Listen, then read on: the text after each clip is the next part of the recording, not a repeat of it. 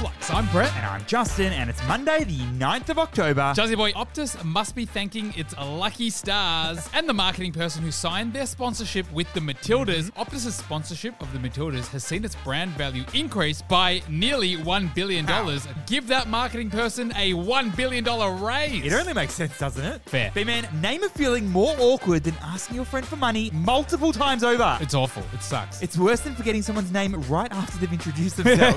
That's why we've created the Mastering Money Talks course in the Flux app this month. Learn to set boundaries, dodge debt drama, and even split the dinner bill without losing a friendship. And I believe you can win prizes this month as well, Jazzy boy. That's correct. So if you want to check it out, make sure to download the Flux app and head to the Academy. 3 award-winning stories today, Jazzy boy. Let's do it. For our first, Virtual Gaming World, the locally owned online casino, has recorded nearly $5 billion in revenue to become one of the largest privately owned Aussie companies by revenue. That is unbelievable, B-Man, because barely anyone would have heard of it. So tell me more. Well, Virtual Gaming World, or VGW as it's known, is an online gambling platform. It's got virtual casinos like Chumba Casino, where users can bet on poker tables, on blackjack tables, As well as Lucky Land Slots, which has online slot machines. Now, B-Man, VGW has just released its results to its shareholders, and it generated a not-so-small revenue of $4.84 billion for the last financial year. Just to put that into perspective, that's more revenue than realestate.com.au, than Seek, than Domain, and car sales, all of them combined.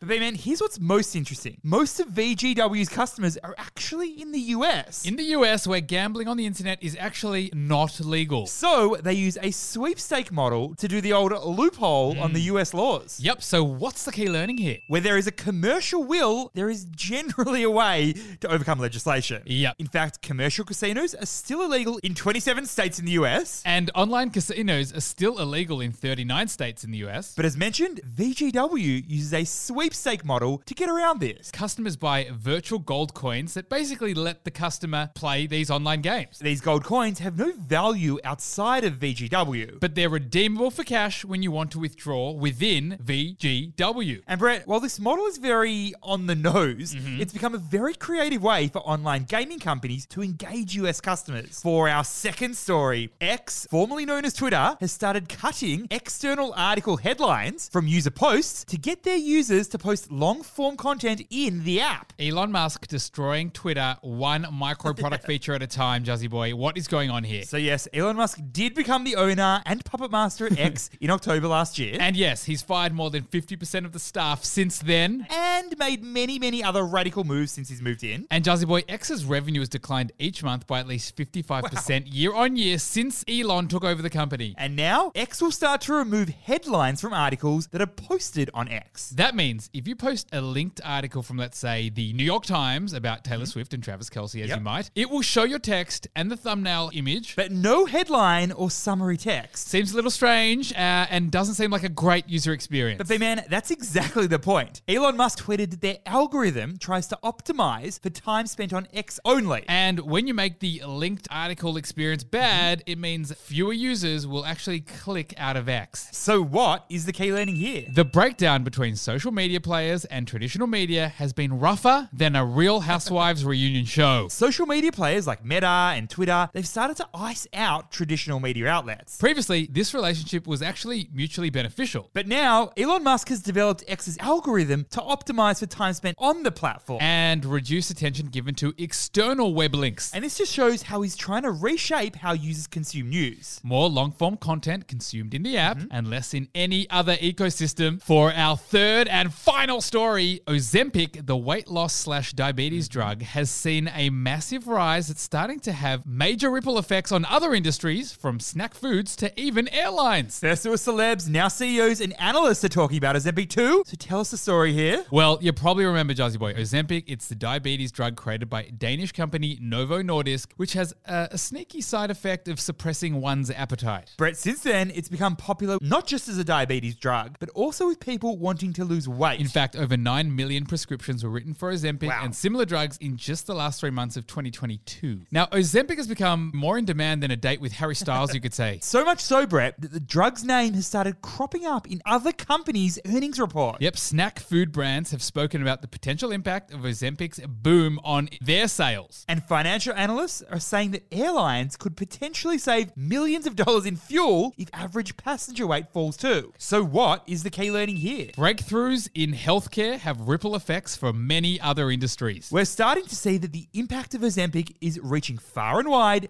beyond just the health sector. And this often happens when there are game-changing developments in healthcare. For example, B-Man, when Apple Watches and Fitbit became popular, they didn't just impact health services, they also impacted the insurance sector. Yep, some insurance providers now offer incentives for showing off your daily step count. So now with Ozempic and the craze heating up around it, many industries are going to have to hit the drawing board so that they can adapt real quick. Yep. B-Man, asking your mate for money multiple times over is worse than mixing up reply and reply all on an embarrassing email.